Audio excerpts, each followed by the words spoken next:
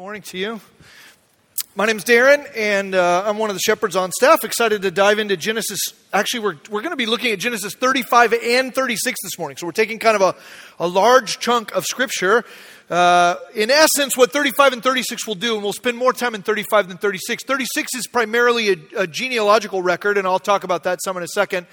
35 and 36, essentially Moses, inspired by the Holy Spirit, is kind of wrapping up the stories of Isaac and Jacob and Esau. Not that Jacob's story will continue to some degree, but basically what happens here, we're going to be in 35 and 36 this morning. We're going to take a 2-week break for Palm Sunday and for Easter in the next 2 weeks. And then when we come back after Easter, we'll dive right into Genesis 37, which is where the story of Joseph begins. So I kind of want you to understand that if you've got friends or coworkers, people you're going to school with, those who might be interested in jumping in, but maybe feel overwhelmed by engaging with an ongoing study in Genesis that feels kind of daunting, 37 will be a great place for people to jump in the Sunday after Easter because we're starting that story of Joseph. It's a great launch point, great starting point, and we'll be then finishing Genesis as we get into the summer. But here in 35 and 36, what we find is a story that I think is really timely for us, even as we head into Easter. So you've probably already seen some of our branding. I don't know what you want to call it. I guess it's branding for Easter. We passed out those flyers last week. There's door hangers today. You've seen the big banner that's hanging outside. Our Easter theme this year is Revive. And on Easter Sunday, we'll be talking about revival, the fact that the Lord Jesus came and He died in our place. He took our sins upon Himself, that He died and that He rose from the dead, that He extends to us by His grace this very same resurrection life, that it can be ours. We're going to talk about that on Sunday, Easter Sunday. But this morning, what we find in 35 is a bit of a message about revival, but it's not for those that are unaware of who Jesus is or for those who are unaware of the resurrection life that He offers. We'll teach that message on Easter Sunday. This morning, there's a message for all of us who are already followers of Christ. Those of us who are on the pathway of discipleship. I'm guessing that for many of you, the reason why you've gathered for worship this morning is that in one way or another, you acknowledge that Jesus is worth following or worth paying attention to. And yet in our lives, there can be drift. There can be a sort of sliding slope away from fidelity to who He is, the revelation of Jesus in our lives. It's possible to kind of wake up sometimes and recognize that somewhere along you got off track. Somewhere along the line you got off track. We're talking about the story of Jacob. If you'll remember 2 weeks ago, we studied Genesis 34, and I don't know how you could describe a chapter in anyone's life that is more off track than what we see in 34. In 34, we see the slaughter of all the men at Shechem. We see the violation of Dinah. We see deceit and manipulation. We see the use of God's sign of the covenant circumcision as a way to both destroy all the men at Shechem, but then to plunder the city. And at the end, the only thing we hear from Jacob at the end of 34 is, man, this is really going to mess up my reputation with the surrounding people. We don't hear him grieve. We don't hear him weep over what happened to his daughter. We don't hear him scold his sons. And so we can look at Jacob in 34, and if you were here for that study, we were certainly looking at Jacob in 34 and going, this guy's kind of come off the wheels a little bit. Like, where is God's man, right? So we come to 35, and we see that God now speaks and says to Jacob, bro, we need to get back on track, right? We need to get back online. We've had a little bit of a drift. We've had a little bit of a sliding away, and we need to refocus our attention on the things that I've called you to. And so God comes to Jacob and He says, let's go back to Bethel. Now, that name might not mean anything to you at first, but if you've been a part of our ongoing study, when we were in Genesis 28, you'll remember Jacob was running for his life. He had taken the birthright and the blessing. Esau wanted to kill him, his brother. And so he's fleeing, and God meets him. God meets Jacob and shows him a dream of a ladder connected to earth and heaven and angels ascending and descending. And Jacob has this kind of revival moment where God affirms His covenant with him, where Jacob pledges himself to follow God and to be His servant. He puts up a pillar there and he pours oil upon it. Very similar things to what we see in 35. There is this kind of transformational moment in Jacob's life in Genesis 28. But then following Genesis 28, we see all of the drama with Rachel and Leah and with Laban and all these things. So there's this, look, none of us will live our lives without experiencing some drift. You know what I'm talking about? Drift away from the things that are most important. Drift away from the things that should be our priorities. None of us will live our life following Jesus without moments of drift away from a hunger for His Word or a passion for evangelism. Like, it will happen in our lives that we will drift. And not because we get up in the morning and we go, you know what, I think I want to be a little less attentive to God. Or, you know what, I think I want to care a little bit less about my neighbors today. Or, you know, I kind of want to make my political opinions more important than my faith. None of us sort of get up in the morning and make a decision to drift. That's why it's called drift. We slide sort of inadvertently. I was talking with my wife about this, and she reminded me when my daughter Lily was born, we bought this Nissan Armada. We were living in the mountains at the time, and we bought a Nissan Armada, big white Nissan, and we made the mistake. We had three kids at the time, and then Will would come along shortly, so we'd have four. But we made the mistake of buying this and buying it with the light brown interior. You know what I'm talking about? If you've ever bought a brand new car, there's a thing that I think happens with new car owners where universally I think we look at one another and we say, we're never going to have food in this car, right? We're never going to have food in this car. And the reason we say that to each other is because we've had other cars in which we had food and it was a catastrophe, right? So you get a new car, it smells good, it's kind of shiny, you just spent a lot of money, and you look at each other and you say, this car will never have food. And you mean it, right? You mean it. No food in this car. But the pressures of life, right? The long road trip where you don't want to stop and get something on the way, so you grab French fries, and 75% of those end up in the seat pocket somehow, right? Life happens, yogurt gets spilled, cereal gets spilled, toast gets chewed up and spit out. I don't know. I remember taking the Nissan Armada several years later, taking the Nissan Armada into the Honda dealer for just a regular tune-up, you know, like the 100,000-mile checkup. And I remember when the technician opened the door to our Armada, he made an audible gasp because of the way the interior looked, right? And this is a car we had committed not to have food in, but in that moment, I think he was sort of contemplating, should I call the police? Because it appears that someone's been murdered in this car, right? Like it's like a crime scene inside. He actually looked at me unsolicited and said, maybe next time don't get the tan interior, right? Which was a little hurtful. It was a little hurtful. There was never a point along the way where Shannon and I looked at each other and said, now let's have food in the car. We never decided that. We never decided that we wanted the car to look like a crime scene inside. That happened because little bit by little bit by little bit, the pressures of life, the stresses, the kids, things we weren't paying attention to, or maybe things we were paying attention to, in the ongoing pressures of life, we just sort of drifted away from that commitment. And that very same thing happens in our lives as followers of Jesus. Not that we get up one day and say, I want to grow cold in my passion for Christ, or I want to grow cold in my love for my neighbor. But the pressures of life and the stresses, no matter how committed we were at first, we can tend to fade. And Jacob certainly has gotten off the path. So it's meaningful for us this morning. I want us to hear a revived message for us. We're going to hear a revived message in 2 weeks for those who haven't known Christ. But for those of us who are disciples this morning, there's a call to revival. That isn't for once in our life, that it's an ongoing call to revival because it's who God is and it's who He knows we are. It says in Genesis 35:1, God said to Jacob, notice that this call to renewal comes from God. God said to Jacob, arise, go up to Bethel and dwell there. Make an altar there to the God who appeared to you when you fled from your brother Esau. God comes to him and knocks on the door, essentially, right, in his heart, and says to him, let's get back on track. Let's go back to Bethel. Remember Bethel?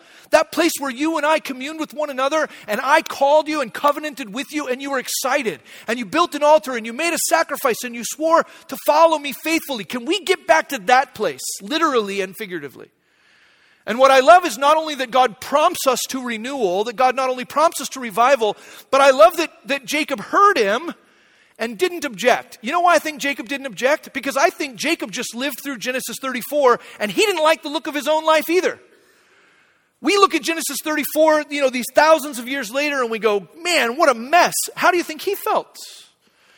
I think there are some of us, many of us, who at different times, maybe not today, maybe last week, or maybe for you it'll be in 2 weeks, but for many of us, it's not that we need somebody else to tell us we've drifted. We know we've drifted. In some sense, sometimes we're just waiting for God to say, hey, could we get back to Bethel?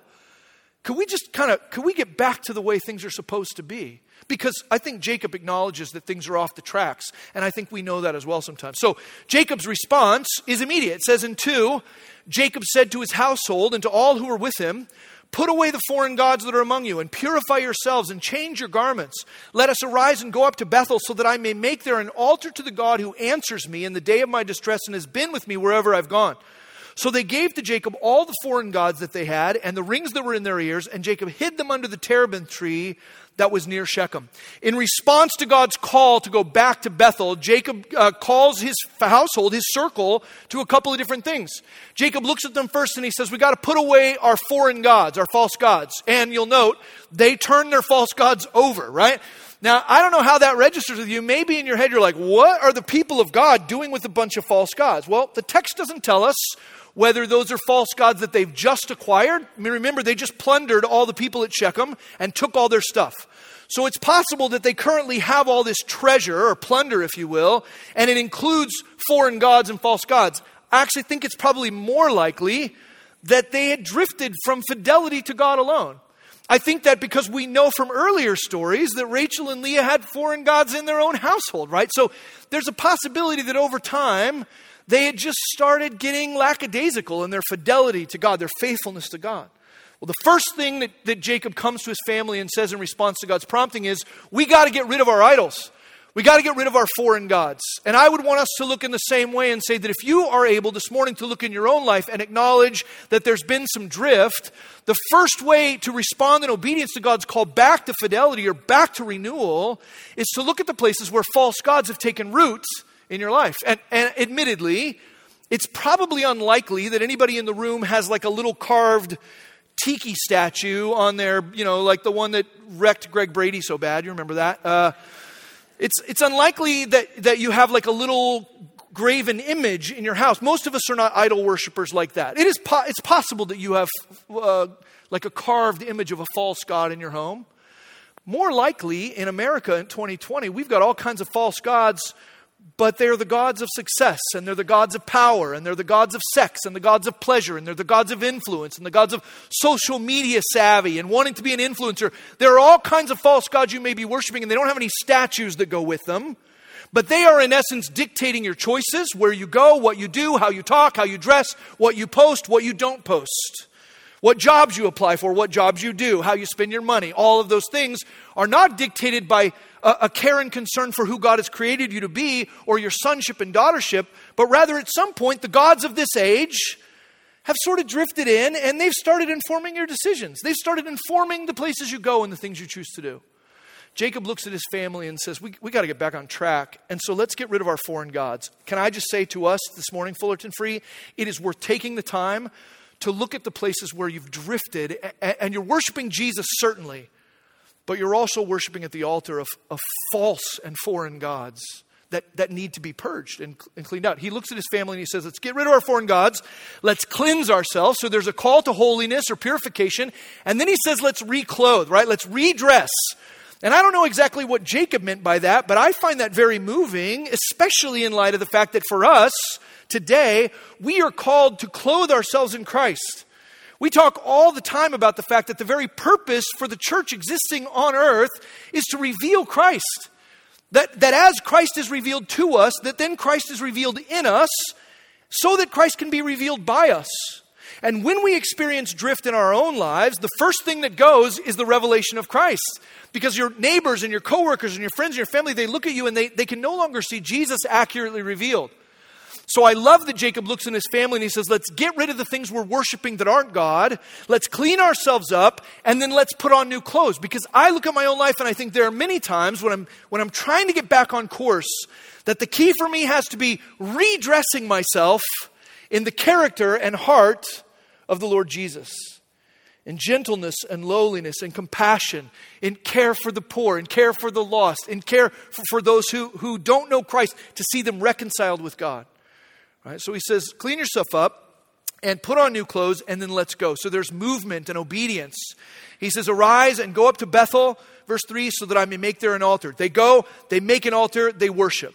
Right? So there's hearing God's voice, there's getting rid of false gods, there's purifying oneself, being intentional to put on a new set of clothes, if you will. and then moving in obedience to the place that God had called them to go. And when they get there, they worship. I like that formula, right? For what it's worth, I like the sequence of events there. God's response to that is to reaffirm his covenant. The reality for us is that we don't have to have God's promises to us recommitted, right? We don't have to have God reconfirm to us. Our salvation is secure. When we talk about drift, we're not drifting away from our sonship or our daughtership. We're not drifting away from forgiveness. We're not drifting away from the love and affection of God for us. We don't drift away from those things. What we drift away from is God's purpose for us after saving us by his grace, right? I think sometimes as Christians we get confused because we spend appropriately, we spend an amount of time saying we're not saved by good deeds. We're not saved by the things we do or the places we go. We're not saved by our efforts or our striving, and that's true. We are saved by grace through faith and by grace alone. It is God's work on our behalf. But what sometimes can happen is in our affirmation of being saved by grace, we miss the fact that in response to his gracious salvation, we are called to live lives that reveal him in our holiness and in our love for one another, right?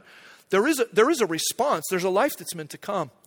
So there is a call for us to purify ourselves, and the Bible's clear about that. Passages like 2 Corinthians chapter 6, verse 16 says, "What agreement has the temple of God with idols? For we are the temple of the living God. As God said, I will make my dwelling among them and walk among them. I'll be their God and they shall be my people. Therefore, go out from their midst and be separate from them, says the Lord. Touch no unclean thing, and I will welcome you. I will be a father to you, and you shall be my sons and daughters to me, says the Lord Almighty." Chapter 7, verse 1 says, "Since we have these promises, beloved, let us cleanse ourselves from every defilement of body and spirit, bringing holiness to completion in the fear of God." Notice the sequence there in verse 1 of chapter 7, 2 Corinthians. God has made his promise, and that is secure. We can't drift from his promises. He is faithful. But because we have these promises, let's make the effort to not drift, right? Similarly, Hebrews 12, 1 through 3 says, "Therefore, since we're surrounded by such a great cloud of witnesses, let us also lay aside every weight and sin which clings so closely, and let us run with endurance the race that's set before us, looking to Jesus, the founder, the perfecter of our faith, who for the joy that was set before him endured the cross, despising the shame, and is seated at the right hand of the throne of God. Consider him who endured from sinners such hostility against himself, so that you may not grow weary or faint-hearted." There is a call for us to refocus our attention upon Christ, to be inspired by his life and inspired by his sacrifice. And so there is a call to remove the things that have got us tangled up, to remove the things that prohibit us from running the race that God has called us to look at our life and get rid of the foreign gods, to clean ourselves up and put on Christ afresh, to be obedient to his call in our life and to worship him along the way. Jacob does all of these things, and that's great. Jacob desires to get centered on Jesus again, or on God again, to go back to Bethel. But that doesn't mean his life is without difficulty. It doesn't mean that his life is without hardship. God reaffirms his promises, reaffirms his new name. But this chapter 35 also holds some things that are really hard. I think sometimes we have this sense of like, if I keep my focus on Christ, and if I'm striving to love others and love God, if I'm doing all the right stuff, then my life should be sunshine and rainbows, right? It's going to be easy and fun. It's always going to feel good. I'm always going to have everything I need. And that isn't the reality. The reality is we focus on Christ, and sometimes things get harder. In this chapter alone, the writer, Moses, inspired by the Holy Spirit, tells us of 3 different deaths. And commentators and theologians will argue about whether or not these people died in this sequence, or whether the writer here is just telling us that they died along the way to emphasize the fact that even in the midst of his recommitment or his renewal, this revival that's happening in Jacob's life, he's still facing turmoil, right? We read this earlier, but in 8 it talks about Rebekah's nurse, Deborah. If she died in sequence here, she was somewhere around 180 years old. That's possible, but some people think maybe that's not exactly when it happened, but rather he's saying there's a new chapter here. Verse 8 says, "Deborah, Rebekah's nurse, died, and she was buried under an oak below Bethel. So we called its name Allon Bacuth." Allon Bacuth means oak of weeping. And if you're thinking about starting a Christian metal band, that would be a decent name, right? Oak of weeping. Dun, dun, dun, dun. You get me. I worked hard on that joke, so I appreciate you guys acknowledging that. The first service, not so much. I think they were kind of bothered that I said Christian metal, so it's fine. we see here the death of Deborah. In 16 through 19, we see the death of Rachel, Jacob's beloved wife. It says they journeyed, verse 16, from Bethel, and while they were still some distance from Ephrath, Rachel went into labor. She had hard labor. And when her labor was at its hardest, the midwife said to her, "Do not fear, for you have another son." And as her soul was departing, for she was dying, she called his name Benoni, which means son of my sorrow. But his father called him Benjamin, which means son of my right hand. So Rachel died, and she was buried on the way to Ephrath, that is Bethlehem, and Jacob set up a pillar over her tomb. It is the pillar of Rachel's tomb, which is there to this day.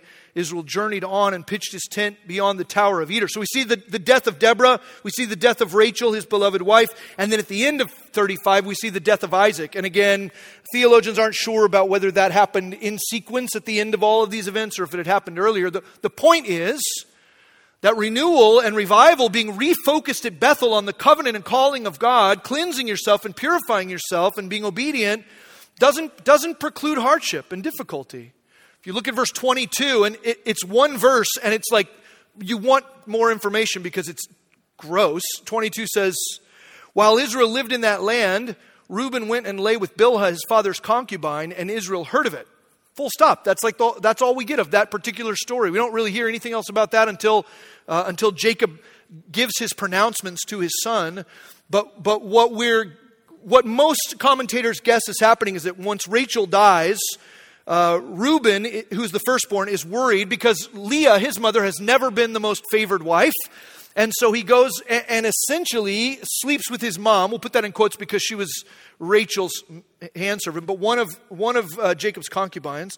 Reuben goes and sleeps with her essentially to defile her in his father's eyes so that he might prefer Leah, which was always their sort of goal. That's speculation. That's not in the text. But really, the text doesn't tell us anything about what went down other than this happened. Reuben will face the consequence of that later, but Jacob knew about it. That's all it says. My point here is, if you're expecting that in renewal, or if you're expecting that in revival, when you refocus yourself and put away your foreign gods, that everything's easy, it's not. We see hardship even in the midst of this chapter. But I will also point this out, that in the midst of the hardship that comes, we do absolutely still see hope. We see optimism for the future. I think it's interesting even that Jacob renames his new son. So his 12th son, Rachel is having him in the midst of dying, and she names him Benoni, which means son of my sorrow. And after her death, Jacob actually goes back and changes her name to son of my right hand, or son of the south, which is optimistic about the future, as opposed to allowing this child to be born and named for grief and sorrow. He changes the name. That tells us something about his perspective.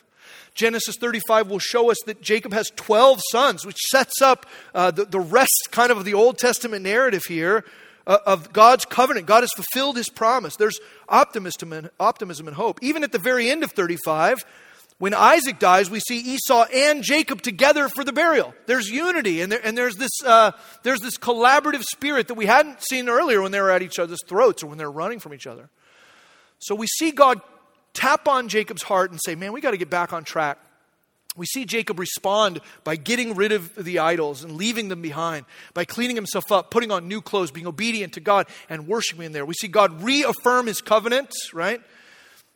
But we also still see hardship. We see pain, and yet there is hope and optimism in the middle of that. There's something I want to point out to you. When we think about this, it's easy for us to think about this or even think about our own lives. When we're talking about renewal or revival and thinking of it in terms of like a fresh start, if you will, almost like a repeat.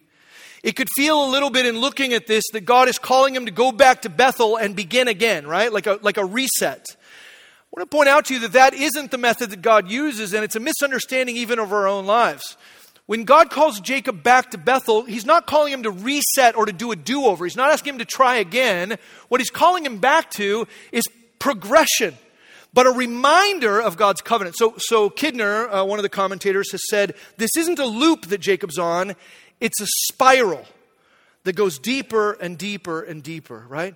I think in our own lives, sometimes we resist renewal or we resist revival because we feel like it's an admission of failure, that we're going back to the beginning and we're just starting again. But the journey that we're on as disciples is not one where you start again and you start again and you start again. The journey that we're on is one where you go back and you refocus yourself, but you proceed with an entirely new set of understandings because of what you've experienced. As Jacob goes into this next section of his life, he has experienced all of the drama with Laban and all of the drama with Rachel and Leah, all of the drama at Shechem, all of the drama with Simeon and Levi. He's not the same man he was. He is starting again, refocused on who God has called him to be, but he is starting informed in a completely different way. This isn't a reset. It's a continuation. It's a progression, if you will. I'll give you a couple of examples of this. I started playing I'm a big video game guy. I started playing a game called Elden Ring. And if you're playing that, you would be embarrassed to watch me play it. I die all the time, right? I'm playing it, but I'm not good at it. It's a very hard game. Basically, I die like right around every 90 seconds. I get killed while I'm playing this. And so if you're watching me play it, you watch me and I take my character with my sword and I go and try and kill a monster and it smashes me and then I respawn and I go back and it smashes me again. And it's just me doing that. If you watch, you'd be like, why do you want to play this game? Like, why not play Mario Brothers or something where, you can jump on stuff and hit a mushroom and it'll give you a coin? That feels more rewarding. I will tell you that while the game Elden Ring is very hard and I'm very not good at it, and I know that's not the right way to organize that sentence, what you don't see as a casual observer is that every time I respawn, so every time the monster kills me or the bad guy, takes my shield away and hits me with it, every time I respawn, I come to that same fight, informed a different way. Does that make sense? Because the last time he threw a fireball at me, and this time I know I'm not going to go on the left side because this guy throws fireballs. I'm going to come from the right. And then I come from the right and he takes my shield away and bashes me with it. And I think I've got to find a way to sneak up on this guy. So while I'm doing the same thing, I'm not doing it in the same way. You might hate video games and you're frustrated that I even said I like them. So let me give you another illustration. When I got my motorcycle license, right? Everybody loves motorcycles. When I got my motorcycle license, because I ride a scooter, so before you think, wow, motorcycle, tough. Nope, I'm a scooter rider. So when I went to get my motorcycle license, you have to take a test. And I studied, I went to the classes, I did the whole thing, and I failed the test the first time, right? And the reason I failed the test the first time is that I didn't know at the time that the people at the DMV were going to try to trick me, right? Which they did. They were successful. They tried to trick me. But here's the thing. When I get to the counter, the lady says, yeah, you fail your test. You only get to take this twice. If you fail it again, you got to do the whole written test again for your entire driver's license. So when I went in the second time, it might have looked to you from a distance like I was doing the same thing again. I wasn't. When I went and took the test the second time, while it looked like I was doing the same thing, I was a different guy. Because I came to the test understanding that there were going to be questions on the test that weren't in the book. There were going to be questions on the test that were written to try and trick you. And I was going to win, right? So while it looked like repetition, and it might have looked like a loop at the DMV to you from an outward experience or an outward view, internally, I came to the test the second time informed by my experience. I wasn't on a loop. I was on a spiral of growth. For those of us who are followers of Jesus, we're not on a loop. We're not starting fresh. There's no restart for us. There is progression and growth, right? Yes, you might have to go back. You might have to get rid of your foreign gods. You might have to clean yourself up and put on Christ anew. You might have to be obedient to the thing God is calling you to and worship Him there. But that isn't a restart. That's forward movement toward conformity to the image of Christ. You're not in a loop. You're going deeper. You're going deeper, right? So we see in the call of God, and this isn't just something that Jacob wants to do, it's something God invites him to do. So I love even Isaiah 40. Isaiah 40, famous messianic passage. Isaiah 40 at the end says this, have you not known? Have you not heard? The Lord is the everlasting God, the creator of the ends of the earth. He does not faint or grow weary. His understanding is unsearchable. He gives power to the faint, and to him who has no might, he increases strength. Even youth shall faint and be weary, and young men shall fall exhausted. But they who wait for the Lord shall renew their strength. They shall mount up with wings like eagles. They shall run and not be weary. They shall walk and not faint. What Isaiah is saying here in this prophecy is that we will get tired. Even young men get tired. Even young men get worn out.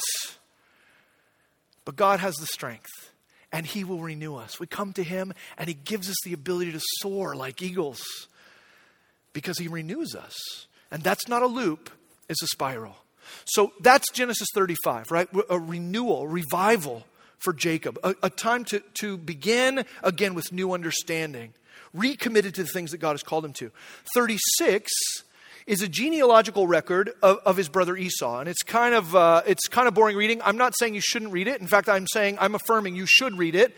But if you were to read it this morning, and we're not going to spend a ton of time, and if you were to read it, there are a bunch of names there of people that kind of don't show up anywhere else. They're the descendants of Esau. So just to give you a taste of this, Genesis 36:1 says, these are the generations of Esau, that is Edom. Esau took his wives from the Canaanites, Adah, the daughter of Elon the Hittite, Oholibamah, the daughter of Anah, the daughter of Zibeon the Hivite, and Basemath, Ishmael's daughter, the sister of Nebaioth. And Adah bore to Esau Eliphaz, Basemath bore to Ruel, and Oholibamah bore Jush. I like that name, Jush. Doesn't matter. Jalem and Korah. These are the sons of Esau who were born to him in the land of Canaan. The chapter goes on like that, giving names of people that only appear here and don't appear otherwise. There is an interesting rabbit hole if you're the kind of person who likes to go down rabbit holes. The names of Esau's wives that are listed here at the beginning of 36 are not identical to the names of Esau's wives we find earlier in the text. So if you're the kind of person who likes to wrangle with that sort of thing, knock yourself out. What I see in 36 is this. God fulfills his promise to Abraham and Isaac by blessing the descendants of Esau. We talked about this before, but what we're going to see in this chapter is that Esau has descendants that come from his life. Not only does that, he's got chieftains, he's got kings, he's got tribes, right? He's got all of these things. There is prosperity, and there is faithfulness and love. There are great things that happen here. Power and prominence. But what we don't see in 36, for what it's worth, is any record of God. We don't hear anything about Esau's faith. We certainly don't hear about the faith of his descendants. In this list of kings and chiefs and tribes and descendants of Esau, the Edomites, we do hear a little bit of narrative that says he took his family and left the promised land, that he left Canaan and he went to Seir. Now, Joshua will say that God blessed him in Seir. I look at that and say, even the guys at Shechem were saying, hey, there's enough room for all of us to live together here. So Esau left the place that God had called him to. I'm not saying that Esau drifted, but all of us drift. What I can say conclusively is that if you follow the stories of the Edomites, there is a progressive drift where God becomes less and less important to them. And in the future, what we see in the Edomites is that they become sometimes the opposers of Israel, that sometimes they become obstacles, as we see in the rebuilding of the temple. The Edomites kind of get in the way. They end up sort of taking, in some cases, kind of a villainous role, even though they prosper. I mean, we could look at the descendants of Esau and say in some ways they were blessed because while the descendants of Israel are going to go into famine and ultimately they're going to be enslaved in Egypt for 400 years, the descendants of Esau didn't deal with enslavement. They didn't deal with that same famine, right? So you could look at that and say, it seems like they had a pretty good deal. But while they had prosperity and kingship and all these other things, what they didn't have was the unseen things. And they drift further and further away from God to the point where they end up, I mean, even King Herod, for what it's worth, right, who was trying to kill Jesus, is an Edomite, right? So there's this drift over time. I want us to see, it's not a stark contrast, it's not like a black and white contrast, it's a subtle contrast between the priorities of what you care about. It's possible in the world's eyes for you to be prosperous and to be powerful and to be wealthy. Esau's descendants have all of that. But what they don't have is what Jacob has, and that is they're walking with God in an ongoing way. And there's a legacy to that. Not only does Jacob walk with God and renew his commitment to that, but his descendants walk with God, and his descendants walk with God, and his descendants walk with God. So there's a long-term impact on rejecting the drift. Does that make sense? There's a long-term impact on rejecting the drift. Colossians 3:1 says, if then you've been raised with Christ, seek the things that are above, where Christ is seated at the right hand of God. Set your mind on things that are above, not on things that are on earth. For you have died, and your life is hidden with Christ in God. 2 Corinthians chapter 4, verse 16 says, "We do not lose heart. Though our outer self is wasting away, our inner self is being renewed day by day. For this light momentary affliction is preparing for us an eternal weight of glory beyond all comparison, as we look not to the things that are seen, but to the things that are unseen. For the things that are seen are transient, but the things that are unseen are eternal." I wonder for you and me today, and as I was preparing this message, I started to think, I wonder if where you sit today, you don't feel the drift. That maybe your passion for God's word has drifted. That maybe your love for your neighbor has drifted. I think for many of us, for years and years, we lived in a place where people's politics and their social engagement, all these things were set up through the filter of who Christ is, if you will. You kind of look through a telescope and the lens of Christ is on this end, and that's the way we see everything. But we live in a day and age in the last 2.5 years where the telescope has been flipped. And now people are looking through their politics to decide what Jesus was like, or they're looking through their social causes to decide what Jesus was like. They're looking through their own desires and their own hungers and their own passions, and we're focused on the temporal things, and they are fueling the drift in our life, our fear and anxiety, our frustration, right? Our grief, our sorrow, these things are fueling our frustration. And there is a call, because Jacob's got some of that, right? There's a call from God, a knock on the door that says, can we just get back to Bethel? Where you've got your eyes on me and you remember that you are mine and I am yours. Can we let that be the thing that drives us? Not that Jacob's even going to be perfect going forward, but he's on this spiral where he's able to come back. The scripture calls us to consider not just our walk with God, but the impact of our walk upon God with other people. We're called to be ambassadors.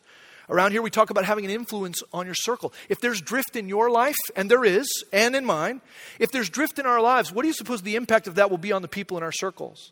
Our children and our grandchildren, our great-grandchildren. You think that they're going to be more faithful? It's unlikely. The drift will continue generationally if we're not faithful to go, I got to get back to Bethel. I got to get back to the place where I was stoked about what God had for me, stoked about being his daughter, stoked about being his son, stoked about caring for my neighbors who've never met Jesus but can be reconciled to God through him, stoked about service and worship and sacrifice and love for God and love for others. I got to get back to this place. We have to be people who are willing to give up our foreign gods and be revived. It's interesting, and I'll finish here. I mentioned Joshua before. Maybe if you've been around the church for a long time, you're familiar with Joshua's big speech, right, at the end of his life in Joshua 24. It's the one where he comes to the people and he says, "As for me and my house, we will serve the Lord." You heard that one before? Yeah. It's like a classic, Bible speech. You know where he delivers that speech? At Shechem. At Shechem. It says in Joshua 24 at the beginning that at Shechem, Joshua gathers all of the people of God. And the first thing he does is rehearse with them the things that God has done. God made a covenant with Abraham, with Isaac, and with Jacob. He delivered us, right? We were saved from famine and then we were enslaved, but he brought us out. And he's given us victory over the Amorite. He goes into this long whole thing. And then at the end of that, he says, here we are at Shechem. And I absolutely guarantee you that he's thinking about Jacob. And he looks at the people. This is Joshua 24:14. Joshua says this to the people of God. "Now therefore fear the Lord and serve him in sincerity and in faithfulness. Put away the gods that your fathers served beyond the river and in Egypt and serve the Lord. If it is evil in your eyes to serve the Lord, choose this day whom you will serve, whether the gods of your fathers served in the region beyond the river or the gods of the Amorites in whose land you dwell. But as for me and my house, we will serve the Lord." The people answered, "Far be it from us that we should forsake the Lord to serve other gods. For it is the Lord our God who brought us and our fathers up from the land of Egypt, out of the house of slavery, who did those great signs in our sight, preserved us in all the way that we went, and among all the peoples through whom we passed. And the Lord drove out before us all the peoples, the Amorites who lived in the land. Therefore we also will serve the Lord, for he is our God." Joshua gets in front of the people and he says, hey, here we are at Shechem, and I'm reminded of the moment when God knocked on the door of our forefather Jacob's heart and said, you got to put away the foreign gods because they're causing a drift. Can we get back to Bethel? And Joshua looks at the people and he says, hey, God is calling us as well to make a choice. Where are we going to focus our attention? Who are we going to be? What is going to drive us? And this morning, Fullerton Free, I got to tell you, I want to put the same question to us. I want to put the same question to us because I imagine if your life's anything like mine, that if you look inside, you'll see that the last 2.5, 3 years have created some drift. Maybe it's pain, maybe it's anxiety, maybe it's anger, maybe it's sorrow, maybe it's confusion. I don't know. But not only do we have currently like personal drift, but what that stacks up to in our world is that we get social drift. We get corporate drift. We get church drift. And I don't just mean church drift at this local church. I mean church drift in all the churches all around, right? The church local and the church global and the church universal. And there has to be a moment where we come back to the scriptures and we remember that we don't want to drift. We want to keep our eyes on Jesus. We want to love God and love others. We want to make that the main thing. And so I'm calling the question this morning of whether or not you will join me. Whether or not in this season we can be a body of believers who could say, you know what? We're going to put away the foreign gods. We're going to clean ourselves up. We're going to put on Jesus. We're going to go to the place He's called us to go. Not just for the sake of our individual spiral, but for the sake of our corporate growth. Christ revealed to us and in us and by us. That we might look at our lives and go, you know what? There's been some drift in me. There's been some drift in us. There's been some drift in Christians. And let's get back to Bethel. Let's get back to that place where our focus is on God and what He's done. We want to be people who hear Him, who put away or purge the foreign gods in our lives, whatever those look like, who pursue holiness, who put on Christ, who obey God and worship Him out of a desire to be renewed and to be revived.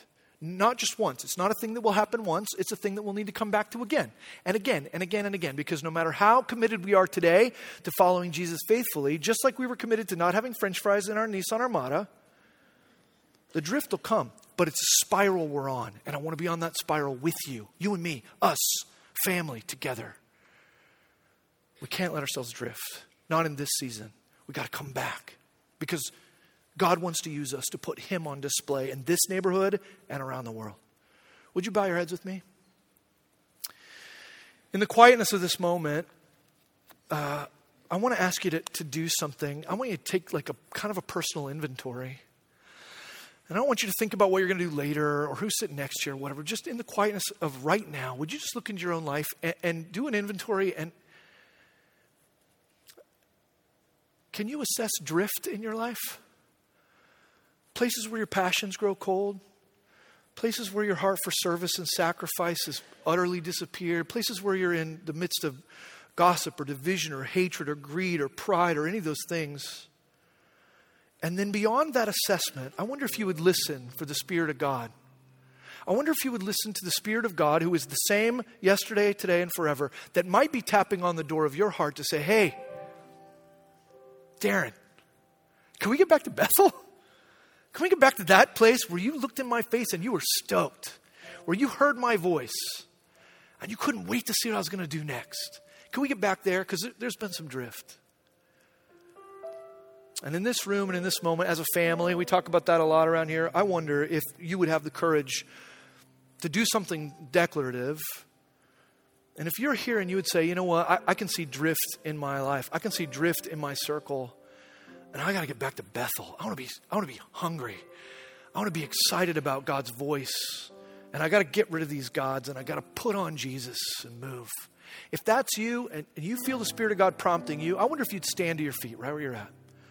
I got to get back on track. Thanks. And for what it's worth, I was already standing, but I'm standing with you. I'm right there with you. If that's you, will you join us?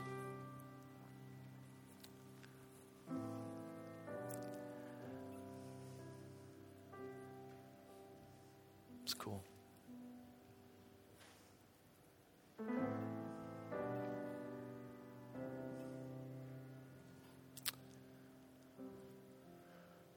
God, my prayer for us is that you would enable us to hear your voice as Jacob did, to understand where you're calling us, to understand what it is that needs to be laid down and what it is that needs to be picked up.